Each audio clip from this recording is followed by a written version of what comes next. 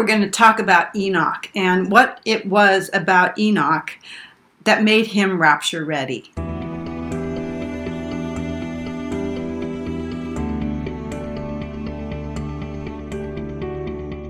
So the rapture is not actually a new concept. People have been taken into heaven. In the Old Testament, we have Enoch and we have Elijah who are taken into heaven. They were caught up, translated, whatever you want to call it. And Paul also says that he was caught up into heaven, whether in the body or out of the body, he didn't know. So we know that the rapture itself is not a mystery. It's something that was actually shown to us in the Old Testament, and there are a lot of details about each person who was raptured. That is specifically about Enoch and about Elijah. And what's kind of baffling to me, and even in my own studies about the rapture and so on, is why we haven't actually looked more carefully or more closely at Enoch's translation into heaven and also Elijah's. So a few videos ago, I actually did a sort of a little synopsis of when Elijah was translated, or when he was caught up, the fiery chariot came and got him.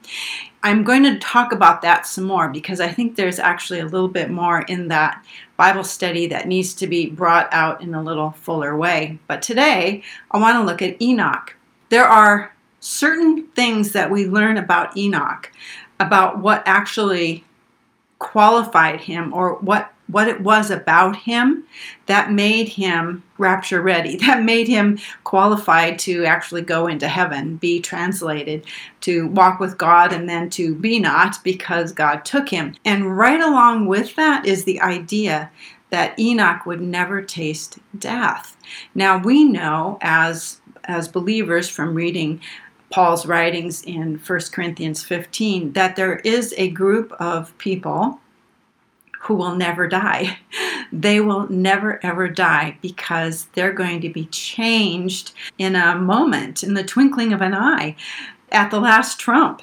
The trumpet will sound and they'll be made immortal. The things that are mortal will put on immortality, and death will be swallowed up in victory. So we know that there is a group of people, and I'm hoping that I'll be one of them, who will never taste death, just like Enoch will never taste death. Now, when Enoch was caught up, he was caught up in his natural body. He was not changed. He is still at this very moment in his natural body, being kept alive in heaven. He does not have his immortal body. He cannot be in an immortal body. He has to wait for all the rest of us before he can be changed into immortality. But I want to look at Enoch a little bit today because there's some very interesting things that the Bible tells us about him that I think we need to look at so that we'll be rapture ready, so that when Jesus comes, we're not going to be ashamed and shrink back, but we'll be people who actually obtain the promises of God. Most teaching out there about the rapture, about eschatology, I mean, if people believe in a rapture, they believe that everybody goes, if you're born again, all born again believers, they call the church or the bride, are taken at one time. Now, there's a few people out there who are also seeing sort of the way I do, that there is more than one rapture. There's more than one occasion when God comes to take his people into heaven. And the book of Revelation actually shows us 3 separate groups of people who are going to be taken alive into heaven. And one of them is the male child that we see as the 24 elders before the throne of God in heaven in Revelation 4 and 5. The second group that's going to be taken are those who follow the Lamb wherever he goes, the 144,000 who will be taken before the hour of trial, that is, before the abomination of desolation takes place. And they're present in heaven, also before the throne of God, and they're singing their new song. And then there is another group that will go in what I call the cloud rapture.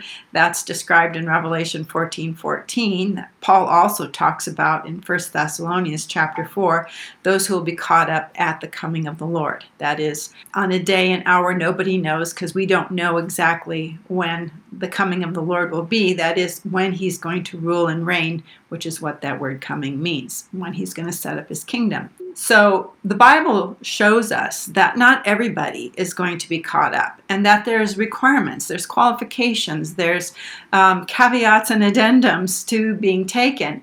Eventually, every Christian is going to have the redemption of their bodies. Eventually, every Christian will have immortality, but we don't all get it at the same time, and there's reasons for that. Okay, there's reasons, and you have control over a lot of those reasons. So what I want to look at today is a passage in Hebrews. I'm going to start in Hebrews 10.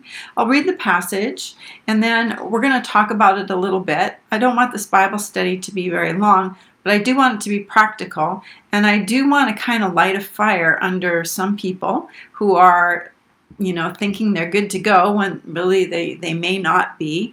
And I also want to encourage other people that it's not hard to be rapture ready. It doesn't require, a lot of good works and so on and so forth. In other words, it's not a checklist, but there are certain things that characterize people that are like Enoch, people who follow his example, and we're instructed to follow the examples of these Old Testament saints. They have set us an example, and we're supposed to follow their good example in terms of how to get ready for the coming kingdom. So what I want to do is read this passage from Hebrews, and then we'll talk a little bit about some of the qualifications that Enoch had that made him rapture ready, and how we can apply that to our life today. All right, so we'll start in Hebrews 10, verse 35, and we're going to read through Hebrews 11, verse 6, and I may make some little comments along the way. Enoch's translation and his life of faith is couched in a very famous passage about faith, and also couched in this a passage that's talking about the end times. All right, therefore, do not throw away your confidence, which has a great reward. For you have need of endurance, so that when you've done the will of God, you may receive what is promised. Okay, so I just want to point out a couple things here, that we have a confidence that God is going to do something, but there are Christians who are going to throw away their confidence and not endure. They're just going to give it up. They're just going to say, I don't need this. I don't want to stress out about this. They're going to give it up. And what the author of Hebrews here is saying is that you need to endure, so that when you've done the will of God, and we're going to talk about that in just a second, you may receive what is promised. Okay, the receiving of what is promised is for those who do the will of God. So what is the will of God in the context of the book of Hebrews? In Hebrews 6, 11, and 12. And we desire each one of you to show the same earnestness, to have the full assurance of hope until the end, so that you may not be sluggish, but imitators of those who through faith and patience inherit the promises. So the author here is saying, look, you need to be earnest about this, okay? Be convinced, have full assurance of hope all the way to the end. And imitate people who through faith and patience inherit the promises. Okay, and Hebrews 11 is going to talk about those people. Verse 37 of Hebrews 10. For yet a little while, and the coming one will come and will not delay. Here he's talking about Jesus. Jesus is coming. Jesus is coming, and he is not going to delay. But my righteous one shall live by faith. And if he shrinks back, my soul has no pleasure in him. I want you to notice something here, that God says he has righteous ones. Righteous ones shall live by faith, but some righteous ones might shrink back. He's not saying that those who shrink back aren't part of God's righteous ones, because remember, righteousness is imputed to us through the work of Christ on the cross. But we're talking about a life of faith, that my righteous one shall live by faith. Once that righteousness has been imputed to us, now it's required for us to actually walk and live in the faith that we have. Chapter 10, verse 39. But we are not of those who shrink back and are destroyed. And that Greek word destroyed there actually means ruined or suffer loss. It doesn't mean that you're annihilated or, that you don't exist anymore, that you're absolutely ruined. But it means that you've suffered a loss of some kind. So he says, we're not of those who shrink back and are ruined or have a loss, but of those who have faith and preserve their souls. So the Greek word there for preserve is to make one's own. That is to completely obtain as a full possession. So what God intends for us is through faith and endurance that we obtain the full possession that God has for us. And that's really what I want for you. It's what I want for me. Verse 1 of Hebrews 11. He's going to talk about faith now. Now, faith is the assurance of things hoped for, the conviction of things not seen. For by it the people of old received their commendation. Okay, so in other words, it's very necessary that we live by faith, that we have the conviction of faith, because that's how we receive commendation or praise from God. By faith, we understand that the universe was created by the Word of God, so that what is seen was not made out of things that are visible. God created everything. Those of us who believe in Jesus believe that God made it all. We weren't there. We didn't see him when he was doing this. But we believe it's true. We believe that God created everything out of nothing except for his word. When he spoke it, it came into existence. And that's what the author is saying here. By faith, we understand that the universe was created by the word of God, so that what is seen all around us was made out of things that are not visible. God's word cannot be seen, but yet when he spoke, all of a sudden, all this stuff came into existence that we see around us. We understand that looking backward, we understand that this is how it happened. But there is a kind of invisibility of God's reality that is in our future. That in the same way we can understand it from the past, we have to look into the future too and see that there's things that are going to be happening that are not visible. We don't see them yet. They're not part of our current reality. But just like we see the world around us because God created it, eventually we are going to see the reality of the things that are currently invisible or haven't been brought into existence yet.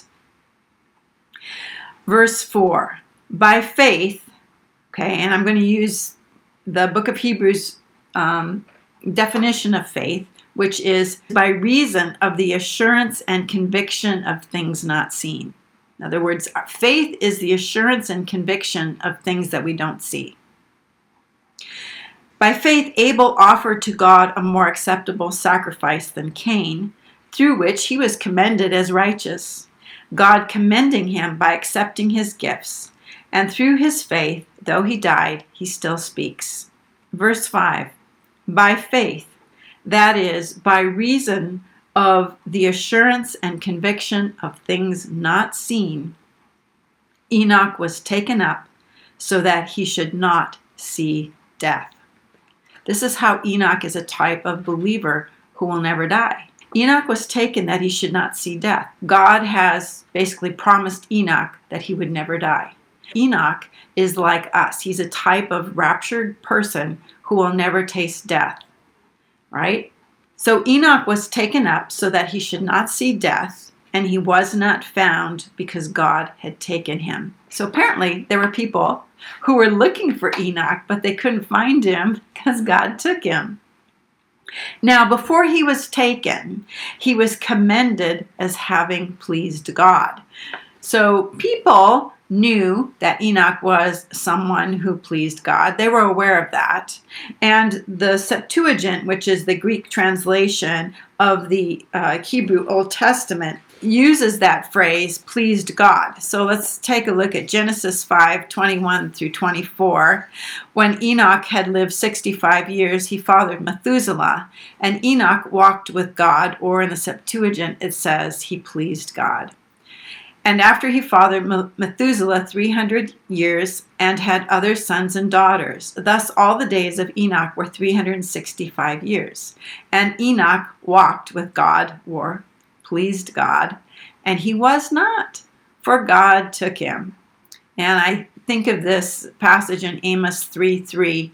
The two walk together unless they've agreed to meet. So you can't have two people going to the same place or headed in the same direction unless they've agreed that they're going to go together. And that's what happened with Enoch. He walked with God. And walking with God is just another way of saying that he pleased God. And now we come to verse 6.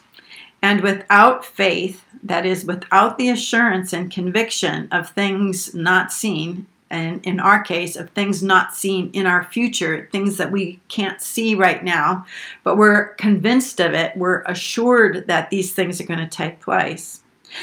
Without that kind of faith, it's impossible to please him.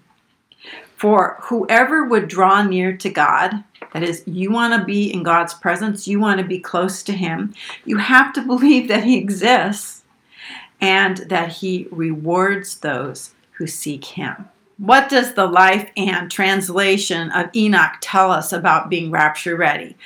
One of the things that I love about Bible study is that the word is it's just very clean and pure. When you read it, it just, there doesn't seem to be a lot hidden underneath it. But if you can look at scriptures and go, there is something in here.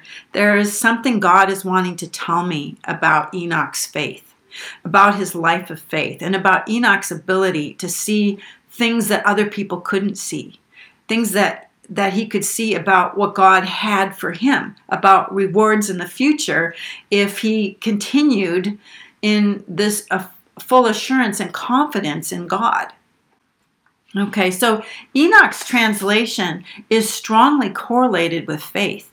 That Enoch was translated, he was taken into heaven, he was raptured because of his assurance, because of his faith. And I want to make a distinction here. The author of Hebrews is not talking about saving faith. In other words, we're not talking about the faith that, we believe in the Lord Jesus Christ and we're born again, and salvation from dead works and are being saved from the lake of fire. And he's not talking about saving faith here. Faith in the New Testament has several definitions, including the idea of fidelity and faithfulness. We're talking about being faithful and having fidelity and integrity toward God. So Hebrews isn't talking about that Enoch had saving faith that kept him from, going to the lake of fire. What Enoch had was a life of faithfulness. Enoch's rapture story is in the context of endurance and faithfulness. My righteous one shall live by faith. Okay, we're already declared righteous. We're righteous. We're righteous ones, and now we live in faithfulness. Okay, we don't have to work at being saved, but we do need to walk in faithfulness and integrity and in fidelity and holiness toward God.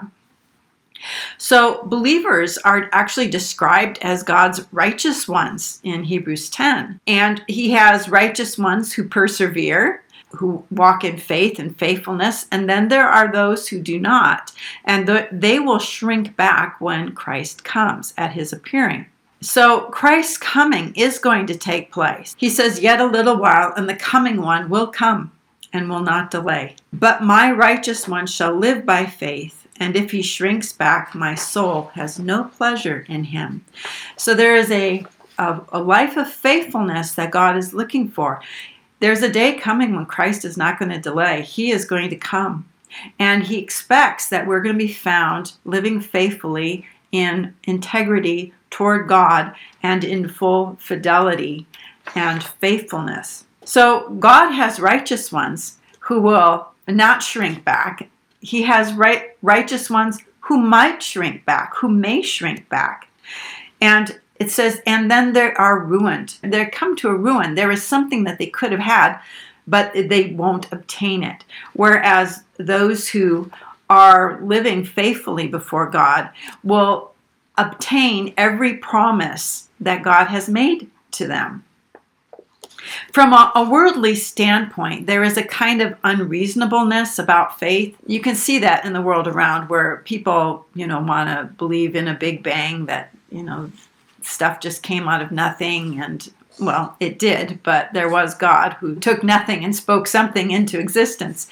But it's by faith that we believe that God is the one who did all this. But in the world around, people don't want to believe that God did this. And so there's a lot of ridicule that can be directed toward people who believe that God created the world. And faith requires us to be able to see the invisible hand of God at work.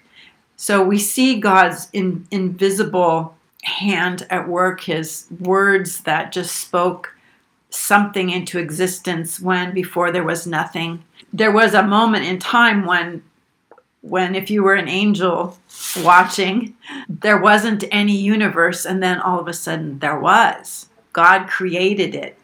It happened. It came out of nowhere. It came out of what looked like nothing. This is our future. We have in front of us, the future version of what happened in the past, that God has a world that's out there for those who, through faithful and patient endurance, keep on keeping on, holding fast our faith until the end. So it can seem a little bit unreasonable, or, kind of like fantasy, or it's unreality that we believe in the world to come, and even more, fantastical that we believe in a rapture, that somehow or another we're going to be taken or translated into God's presence. And even Christians will mock the idea of a rapture or being caught up, brought into God's presence. But Enoch, it says, was raptured by faith. Okay, this is not a speaking about saving faith. It's about the faith that follows salvation. But my righteous one shall live by faithfulness. Faithfulness and fidelity to God, integrity, perseverance, keeping on, a walk of faith. This is the stuff that characterized Enoch and the other Old Testament people of faith that we read about in Hebrews 11. We're not talking about eternal security here. We're not talking about being saved from your sins or that kind of faith. We're talking about the faith that allows us to see things that are coming and to be convinced of them, even though we don't see them yet. So Enoch's specific deeds and his good works and stuff like that, they're not mentioned in this passage. Enoch's faithfulness was not tied to any particular good work or anything that he did that was, we could put on a checklist and say Enoch did this, and then he did that, and then he did that. We only know that Enoch walked with God. And that right there, okay, Enoch walked with God. That is the clue. That is how you get rapture ready. It's the same way that Enoch did. He walked with God. It was attested about him that he pleased God. That it's our walk with God that pleases him. So what is a walk with God? What does that mean? Well, it means that we intentionally cultivate a personal relationship.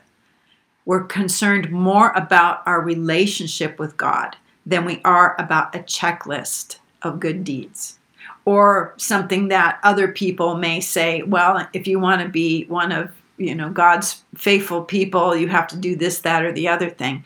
Just put all of that aside. Enoch walked with God. Okay? He walked with God and he pleased God. It's his relationship with God that made all the difference.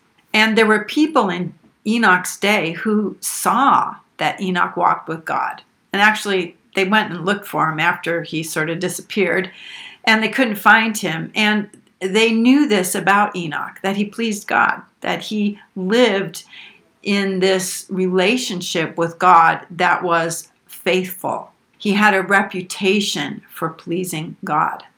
Now, there's this other place in the book of Genesis in chapter 17 where God asks Abram to walk with him. He said, I am God Almighty. Walk before me and be blameless. So God is looking for people who will walk with him. People who will have an intimate relationship with him. God doesn't really want all your good deeds. He's not really concerned about that. He wants people who love him. That's the command that he gave. Love me with all your heart, soul, mind, and strength. Seek to please me. Know me. I want to be known. Okay, this is God's heart. He wants to be known. It's this relationship that God is looking for. And that's what Jesus' death on the cross was all about. It was to bridge this gap that existed between sinful man and a holy God. So when Jesus died on the cross, our debt of sin was canceled. And God could legitimately bring us back into a relationship with him where we're sons of God, children of God, where we have a relationship with him. God didn't create us so that we would be alienated from him. He created us to have a relationship with him. And that's what he wants. And that's what Jesus came to do. So once our sins are taken care of, once we've received Christ and we believe on him, now God is saying, cultivate a relationship with me. I want to show who I am to you. I want you to be close to me. I want us to have a close and intimate relationship. So Enoch was taken into heaven, not because he had saving faith. He was taken because he regularly drew near to God. He believed that God would reward him if he continuously sought him. James says it this way, draw near to God and he will draw near to you. Jeremiah 29:13 says, you will seek me and find me when you search for me with all your heart. So what was Enoch's reward? Okay, here's the passage. Hebrews 11:6, and without faith it is impossible to please him. For whoever would draw near to God must believe that he exists and that he rewards those who earnestly seek him. God is looking for people who are seeking him, and there is a reward for people who seek him. What is the reward of people who are seeking God? This is really simple. It's God. Your reward is God himself. And if you are wanting to draw near to God, he's wanting to draw near to you. If you're cultivating a relationship with him, if you're walking with him in faithfulness, he's going to bring you to where he is, because that's the desire of your heart, and he is going to reward that. So the writer of Hebrews is saying this to believers. He's saying, look, if my righteous one, that is God's righteous one, does not live by faithfulness and is not expecting that there will be a reward for patient endurance, that it's possible that when Christ comes that you'll shrink back and God is not going to take pleasure in you.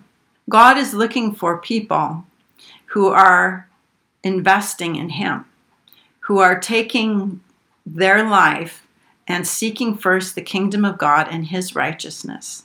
He is looking for people who want to know him. If you want to know him, he wants to show you who he is on the day when there's no more delay, and my coming one shall come. In a number of the parables that Jesus told in the Gospels, there's this phrase where he said, depart from me, I never knew you. And that word knew has to do with an intimate knowing. Okay, of course, God knows you. He knows your name. He knows if you've been saved. He knows all about you. But what he's looking for is people that he has a relationship with, people who know him.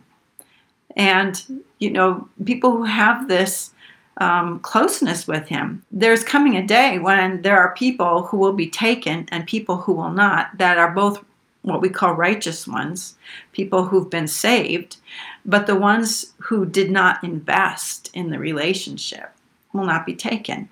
Okay, they'll be saved, okay, and eventually they'll receive immortality, but they don't get the full reward.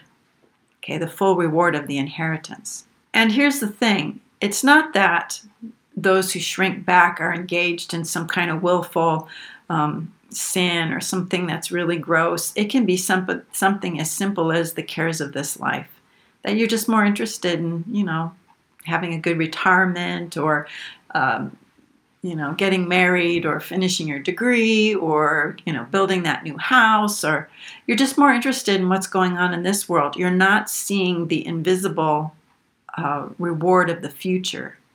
And so you're investing in something that's going to pass away. It's not like you have to be a drunkard or a fornicator or adulterer or anything like that to miss the mark on this. It's just that for whatever reason, you're not investing in your relationship with God. So how do you cultivate a faithful walk once you've been born again? You have to be born again first. That is, you have to come to the Lord and you have to say, Lord Jesus, I want you to be in my life. I want to have a relationship with you. I believe in the forgiveness of sins through the shed blood of Christ. Okay, let's say you've done that.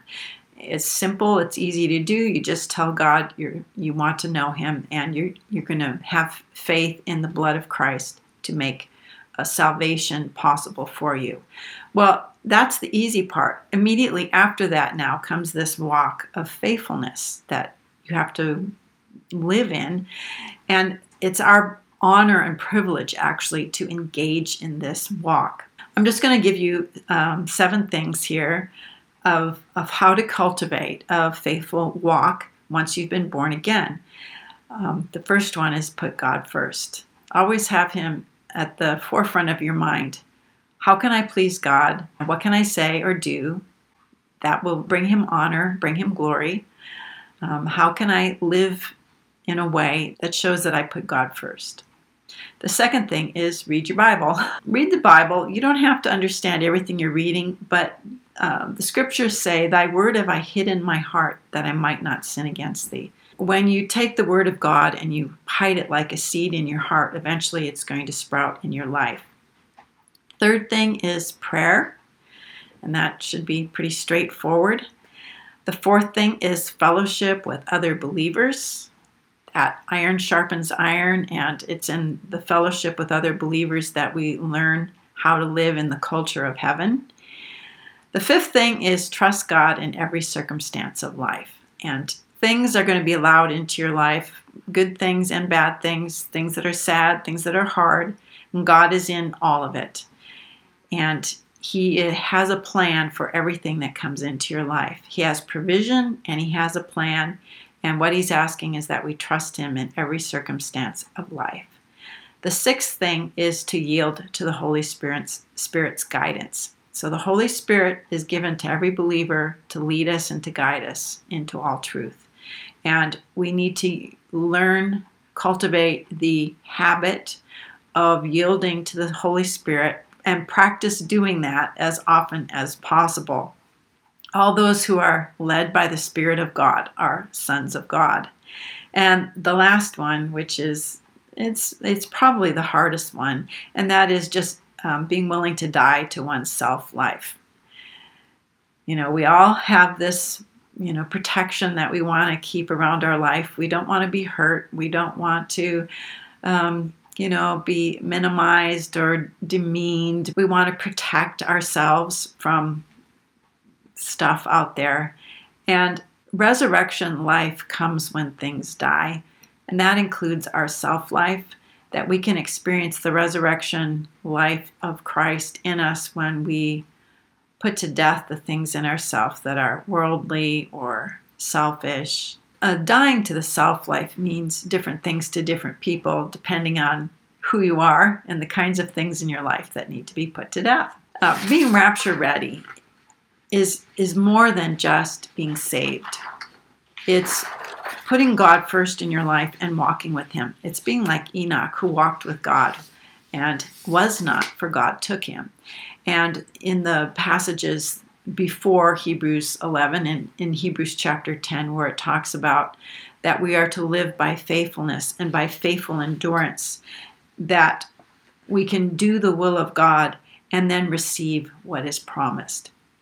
And all of that has to do with looking into the future and being able to see what God has planned in our future. There is a future that's not visible to us, by our sight, but we can see it. We know that it's there, and we believe that it's there. And when we put those invisible values ahead of the earthly things that are passing away, that pleases God.